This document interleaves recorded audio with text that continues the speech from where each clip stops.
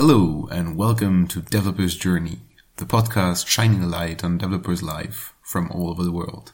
My name is Tim Bourguignon and today I receive... Wait a minute.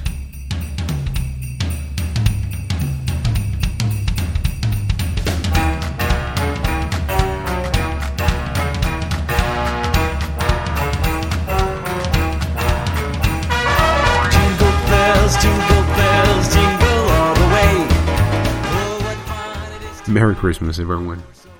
This is not going to be a normal episode. Instead of having one guest, today I have plenty of guests for you.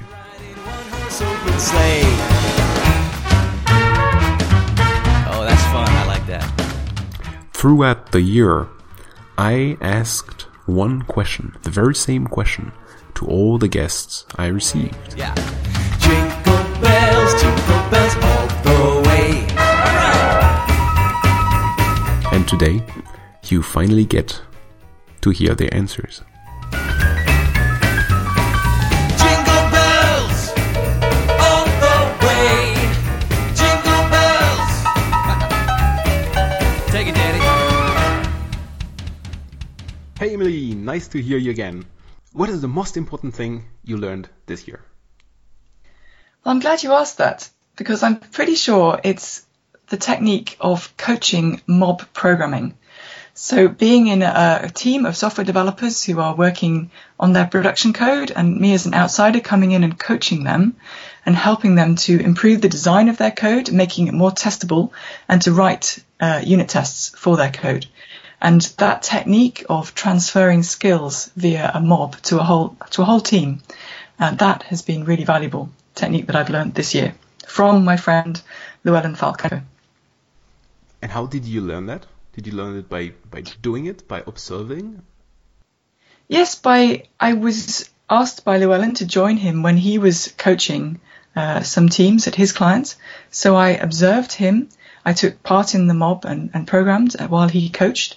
And then we swapped roles and he gave me feedback on my coaching technique. So I learned the technique from him. Mm-hmm. And how would you encourage the audience to get started with it? So I encourage you to take part in one of the excellent workshops that's like Woody Zuhl and Llewellyn Falco run. Or if you can come to Gothenburg, you could perhaps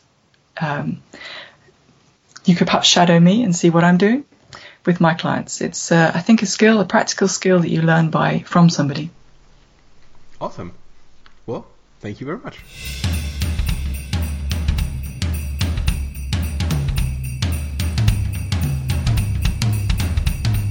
Hey Darren, nice talking to you again.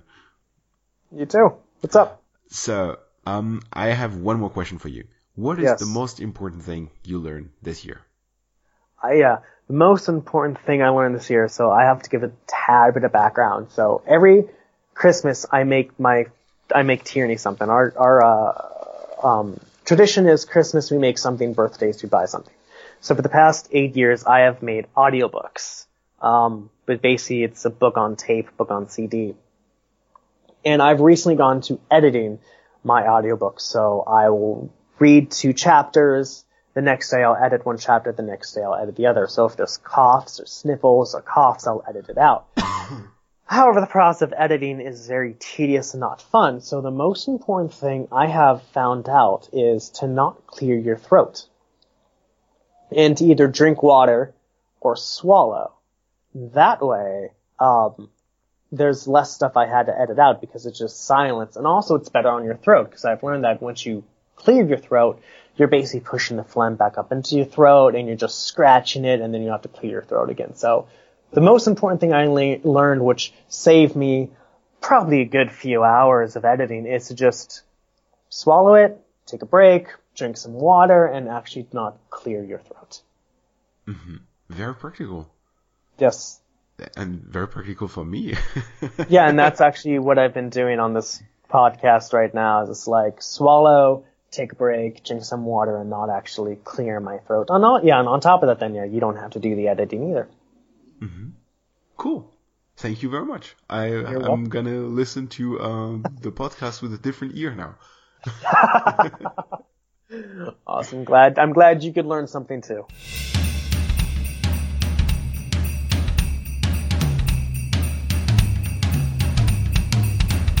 Hey Markus, nice talking to you again.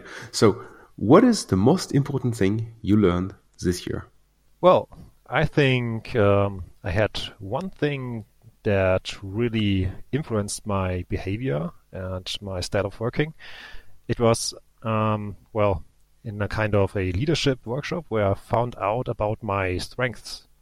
So we did a little questionnaire and there were some top 5 strengths that came out of this test. And there were, I would say 3 aspects that were really interesting for me, that really helped me to progress. The first thing was that I obviously found out about my strengths, the top 5 strengths of myself. And then we focused on here that we said you just have to focus on the strengths and not on your weaknesses. So I focused on improving myself based on the strengths that I found out. And the most important learning about this kind was that such strengths, these top 5 strengths, had also some kind of blind spots. So if you kind of overdrive one strength, it could be a negative thing. And the awareness that my strengths could also be some kind of, weakness was a really good learning this year. So that means that I can more compensate the negative influences of those strengths. And this helped me really to progress. For example, as you might know, one of the strengths I have is analytical thinking. And if you overdrive analytics or analytical thinking, it could mean that you are just only analyzing things, but you don't get anything real done in the real life. So you have always to look at what are the results I want to achieve with an analysis. How do I want to provide some new insights that lead to real world steps? And to know that you can, overdrive such a strengths was really an important learning for me this year. Cool. Is this questionnaire available for the public, or is it something private you got from a trainer? Yeah, this is something that you have to pay for. That's the negative side of this, but this was also sponsored by the company I was working for. So it was really cool to see this kind of result for me in this kind of leadership workshop. And other people have to, I think, pay some kind of dollars, 10 or 20, to get those strengths assessment.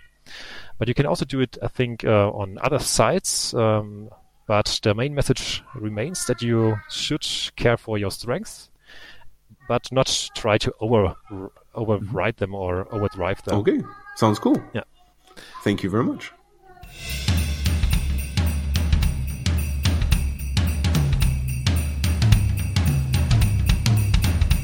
Hey Jessica, nice hearing you again.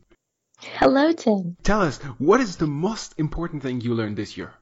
This year, the most startling, significant thing was that I learned that art, like art with a capital A, wasn't always a thing.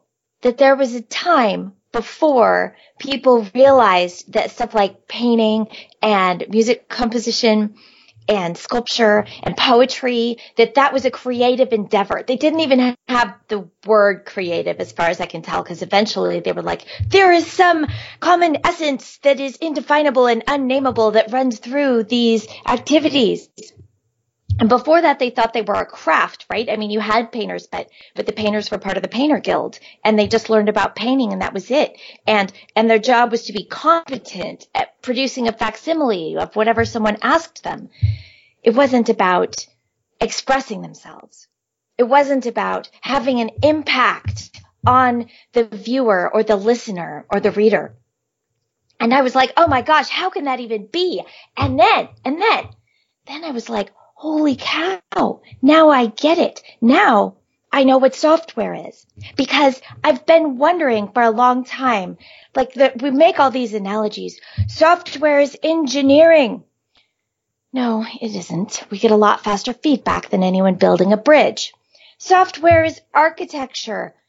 No, it isn't. Again, we're not building buildings and we get faster feedback on that. Software is a craft. No, it isn't. Okay. We don't do the same thing over and over and try to get our workmanship perfect. We're trying to have an impact on the world. And we do much more so even than painters or composers or sculptors. Software, my favorite so far, other than this, is software is like putting on a play. Yes, it is, because it's doing something different every time, and we do it as a group, and it's dynamic, and we react. But clearly, it's not actually a play. So now I understand that software is none of these things. It's nothing we have a name for yet. And if art wasn't always a thing, and art was new, and was a big part of what made the Renaissance, was that they finally figured out that poets and painters and composers were thinkers. And then they associated some prestige with that, and they started talking all together. And then the Renaissance emerged out of the mixing of ideas that came in part from realizing art was a thing. Okay, then software is something we don't have a name for yet. Awesome. And then if you want to hear more about that, and if you want to hear the closest I can come to put it in words, Google Origins of Opera and the Future of Programming, and you'll find my post and my talk about that. Thank you very much.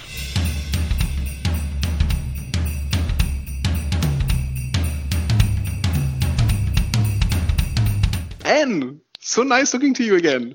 It's so great to talk to you too, Tim. So tell us, what is the most important thing you learned this year? I think the most important thing I've learned this year is adaptability. I've been an iOS developer for the last 5 years. It's been pretty much my entire career, in tech at least. And this year, earlier in the year, I started working on a little bit of Kotlin, helping out with the Android side of a project that I was working on.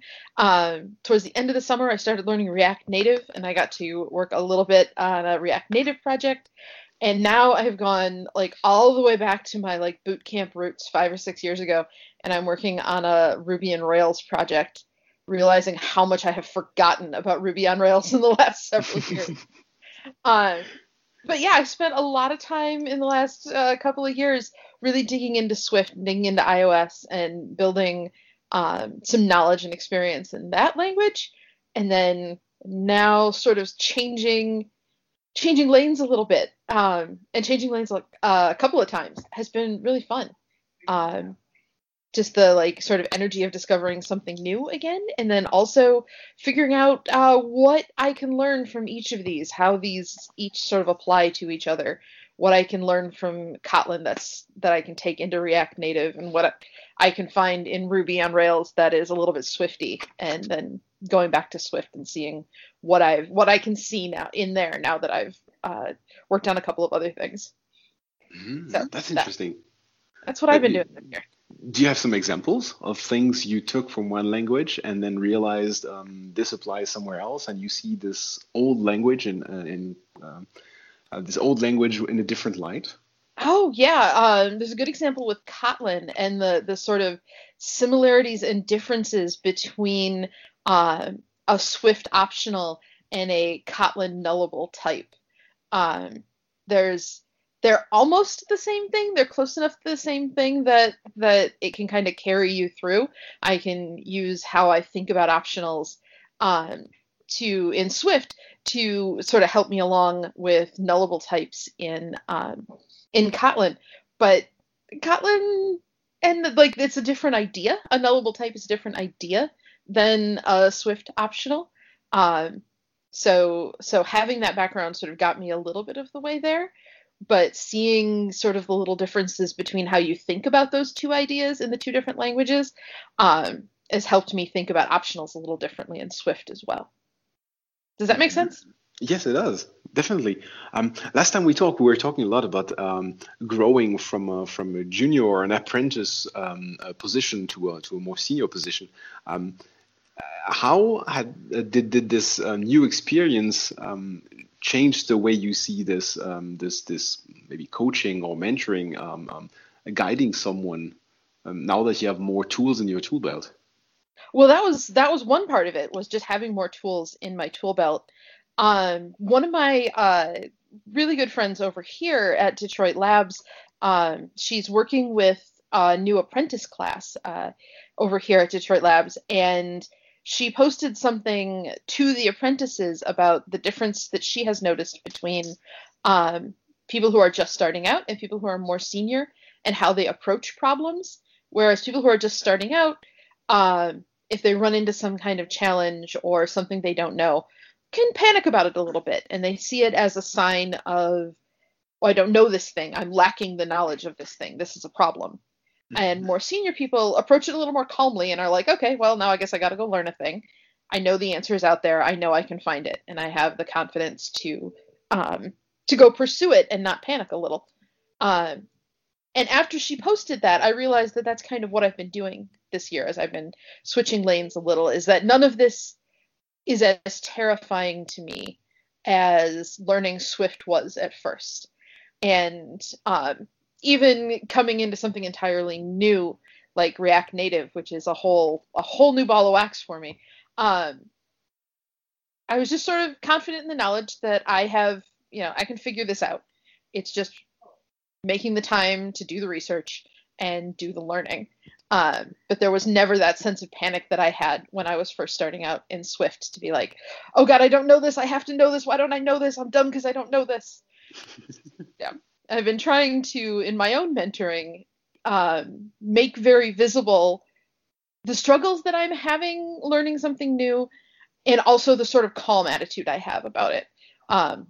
Or projecting a calm attitude if I can't actually have a calm attitude, to let people who I'm mentoring who are junior, I'm working with some of the apprentices I mentioned earlier, to just let them know that, like, this not knowing something, getting frustrated sometimes, it's not a big deal. It's part of the job.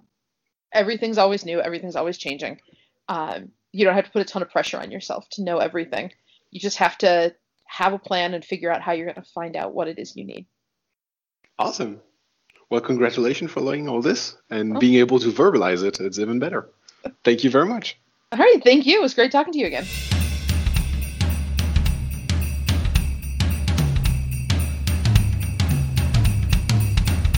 Hi, Mario. Nice talking to you again.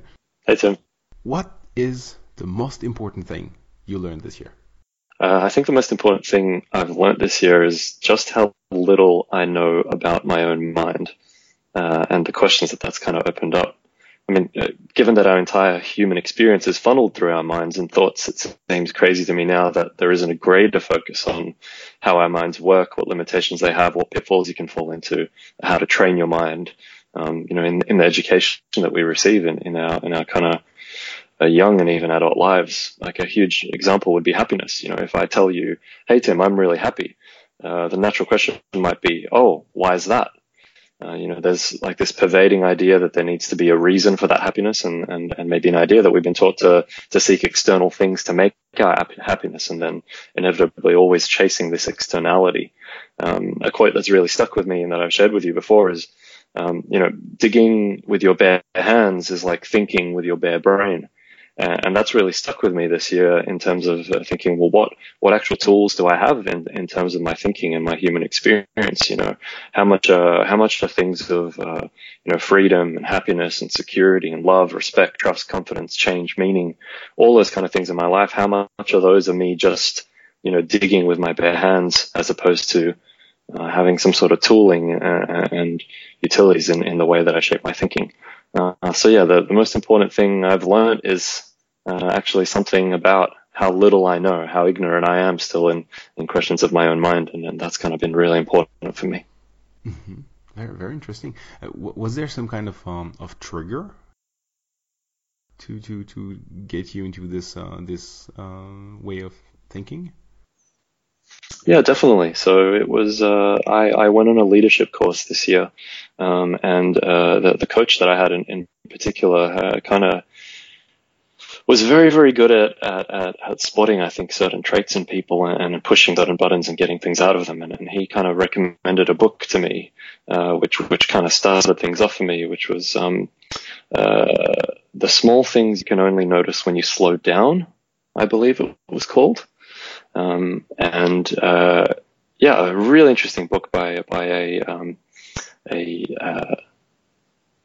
professor from the States who is a Buddhist as well, I believe, but moved to the States to study Christianity, and just kind of wrote this book of a whole bunch of little questions and thoughts and things that kind of really made me feel like, hold on, there's perhaps something that I'm missing here, or some certain things that didn't kind of make sense to me, and that kind of tipped me off into a little bit of a rabbit hole of digging deeper.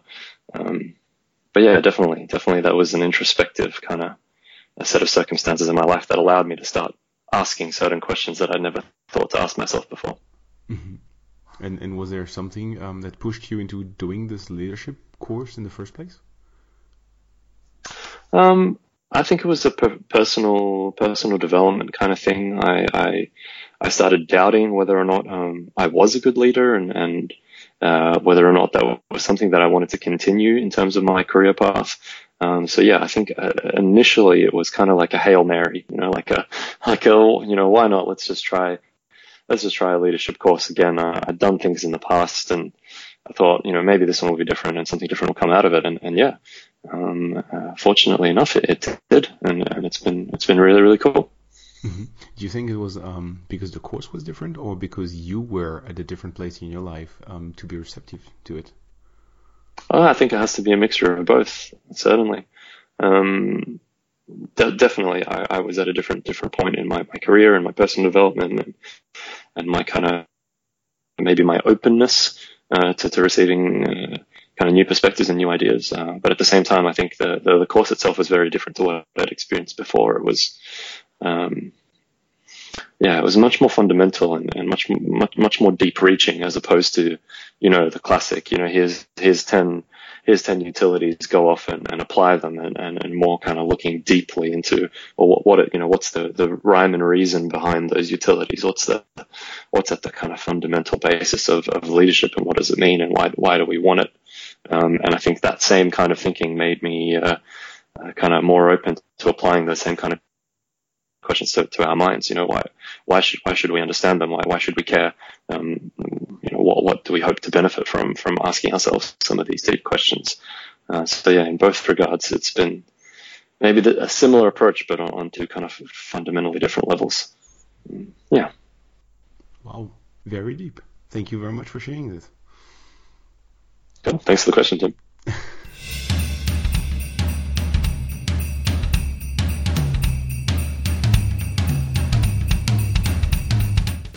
Hi, Richard. Hey, Tim. What is the one thing you learned in 2018? The most important thing that I learned in 2018, I learned from the FBI. And this is relevant to software developers, and it's how to network at conferences. And most people hate networking and find it really, really difficult, but it's one of those things that's really, really important for your career. And I happened to get a book recommendation written by this FBI agent, and his job was to recruit informers from criminal gangs. So he would have to figure out how to meet somebody in a cafe or a restaurant and connect with them in 30 seconds. And that was his job. And he wrote a little book about it. And I can give you the link afterwards. I forget the exact name of the book. Mm-hmm. But the basic idea is when you meet somebody at a conference, when you're networking with them, your head is so full of your own ideas. So they say something interesting, and you think that you have to say something interesting back. Otherwise, they'll find you boring. And the reason you do that as well is because you want them to recognize you as a person. You want them to respect your ego. But if you really want to network, you have to leave your ego at home, right? So your ego, your worth as a person, is for your family and your friends. When you network, you have to just breathe it out and focus on the other person. If they say something and you have a really brilliant technical example or a great story to tell that's really entertaining and funny, even if they laugh, don't tell the story. Just shut up and keep listening. And if they say something, you can kind of repeat the last thing they said. People also call this active listening, but it comes from a place of saying, I'm here at this conference to network. This is work. This is a business thing that I have to do. I'm not here to find people that are going to like me. I have my own friends at home for that. I'm not here to impress people. I'm here to get as much information from each person that I talk to as possible, because this person might be relevant to my career or my company's goals or whatever. So you have to let go of this need to impress people and talk about your own stuff, and just put yourself in the frame of listening to what the other person has to say. And it's really hard, right? Because you find yourself starting to interrupt. And I found myself in the situation in sales meetings where someone's starting to tell me something really critical to making the sale about what some VP of marketing wants to do.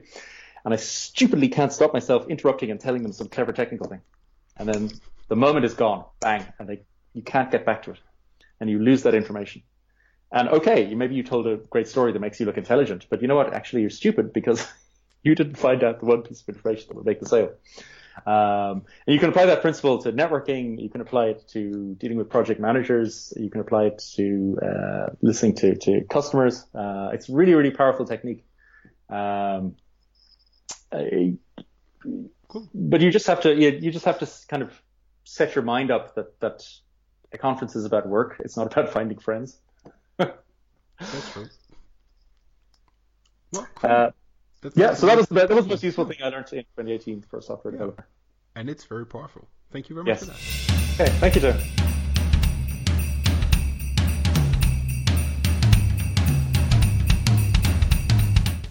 Hi, Steven. Hello, Tim. It's nice talking to you again. What is the most important thing you learned this year? Actually, there are two things I learned in 2018. One is a technical topic, and the other is with humans, with other developers.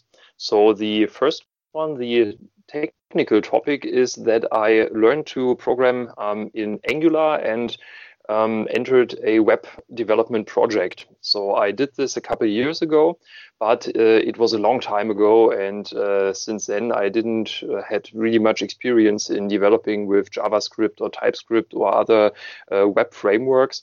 And this changed a couple of months ago. So I'm having nice experiences and seeing that the technology and the tools developed a great deal. And this was the technical topic I learned. And regarding this, I think it is a good idea on an abstract thinking level. It's a good idea to learn topics, technical topics, kind of in batch. Or in batches. So I not only develop Angular, but I learned about TypeScript, I learned about JavaScript, I learned about deploying web applications, and also learn about CSS and of course the frameworks involved. So the basic thing here that I learned is, if you are interested in learning something, make a topic family and try to really get something done with that topic family. That helped me a great deal. Mm-hmm. And Cool. the second thing I learned is much more complicated, because it's not a technical one, but it concerns humans, other humans. And that is always a complicated thing. So I entered a new project team a couple of months ago, and I'm working with very junior developers. So we are a team of 4, and I am the technical lead in this team again, and the other 3 developers, they have really not much experience. So on the one side, my task is to have this project developed and to get this project going. And on the other hand, to teach those developers, those young developers, my experiences and kind of provide a framework in which they can develop. And this is really, really interesting because I heavily underestimated the complexity of what we are doing in this project. This is not because the project is very complicated on a business logic level, and it's also not complicated on a technical logic or on a technical level, but the sum of all those topics that are software development in 2018 is really, really a huge topic, family. And what I learned is that when working with young developers, try to really overestimate the complexity of modern software and engineering.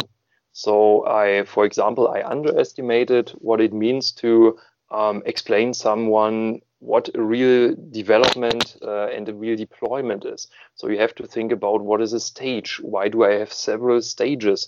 What are the technologies? What do I do on stage A and what do I have to think of on stage B, and so on. So you get from one topic to the next and then to the next, and it is very, very, you can talk for months and for weeks and months about each topic and only scratch the surface. So in summary, in 2018, modern software engineering is a really, really complex job. So try to overestimate this complexity. Well, great. Thank you very much for sharing this. Yes, it was a pleasure.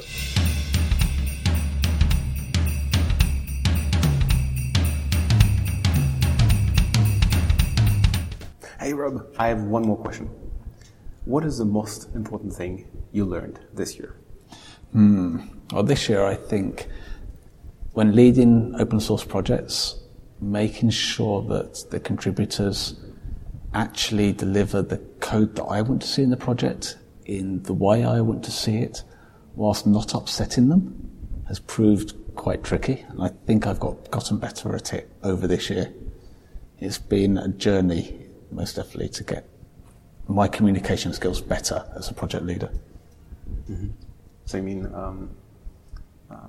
not upsetting people by giving some review feedbacks and PR? Not upsetting people, closing pull requests that I do not want in the project, whilst not helping that contributor to stay in the project. Mm-hmm. It requires a lot more communication, a lot more empathy, a lot more care with my contributors than I would have ever believed possible. Mm-hmm. And how much of that has to happen in the forefront before people, I mean, in terms of communicating a strategy where you want this project to go, etc.? I think that's one of the things I've been learning, in that I now write what I'm looking for up front, mm-hmm. far more than I ever did. Mm-hmm. So I'm far more likely to document how I'm looking for a problem to be solved before someone comes along and actually tries to solve it. Mm-hmm. So my issue tickets are that much better documented as a result. Mm-hmm. But that doesn't stop a contributor writing what they think they want to see. And their vision for the project doesn't necessarily match the project lead's vision, i.e. my vision. So persuading people to go my way when they are volunteers is a key skill I've learned this year. I can't believe that. Well, thank you very much. You're very welcome.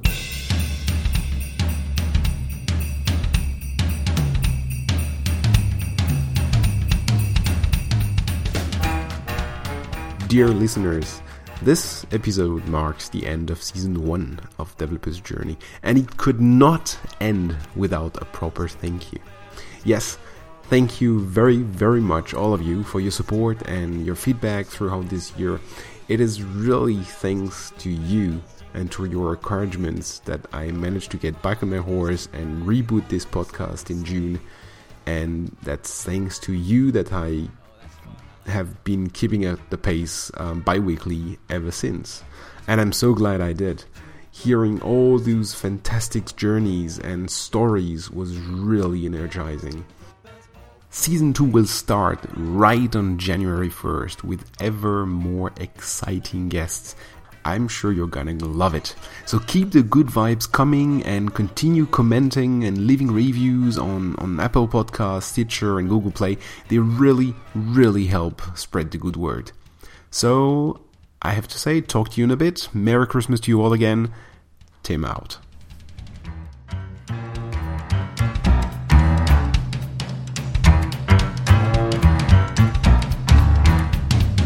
Jingle bells all the way. Jingle bells all the way. Turn it up, let's wake up the neighbors.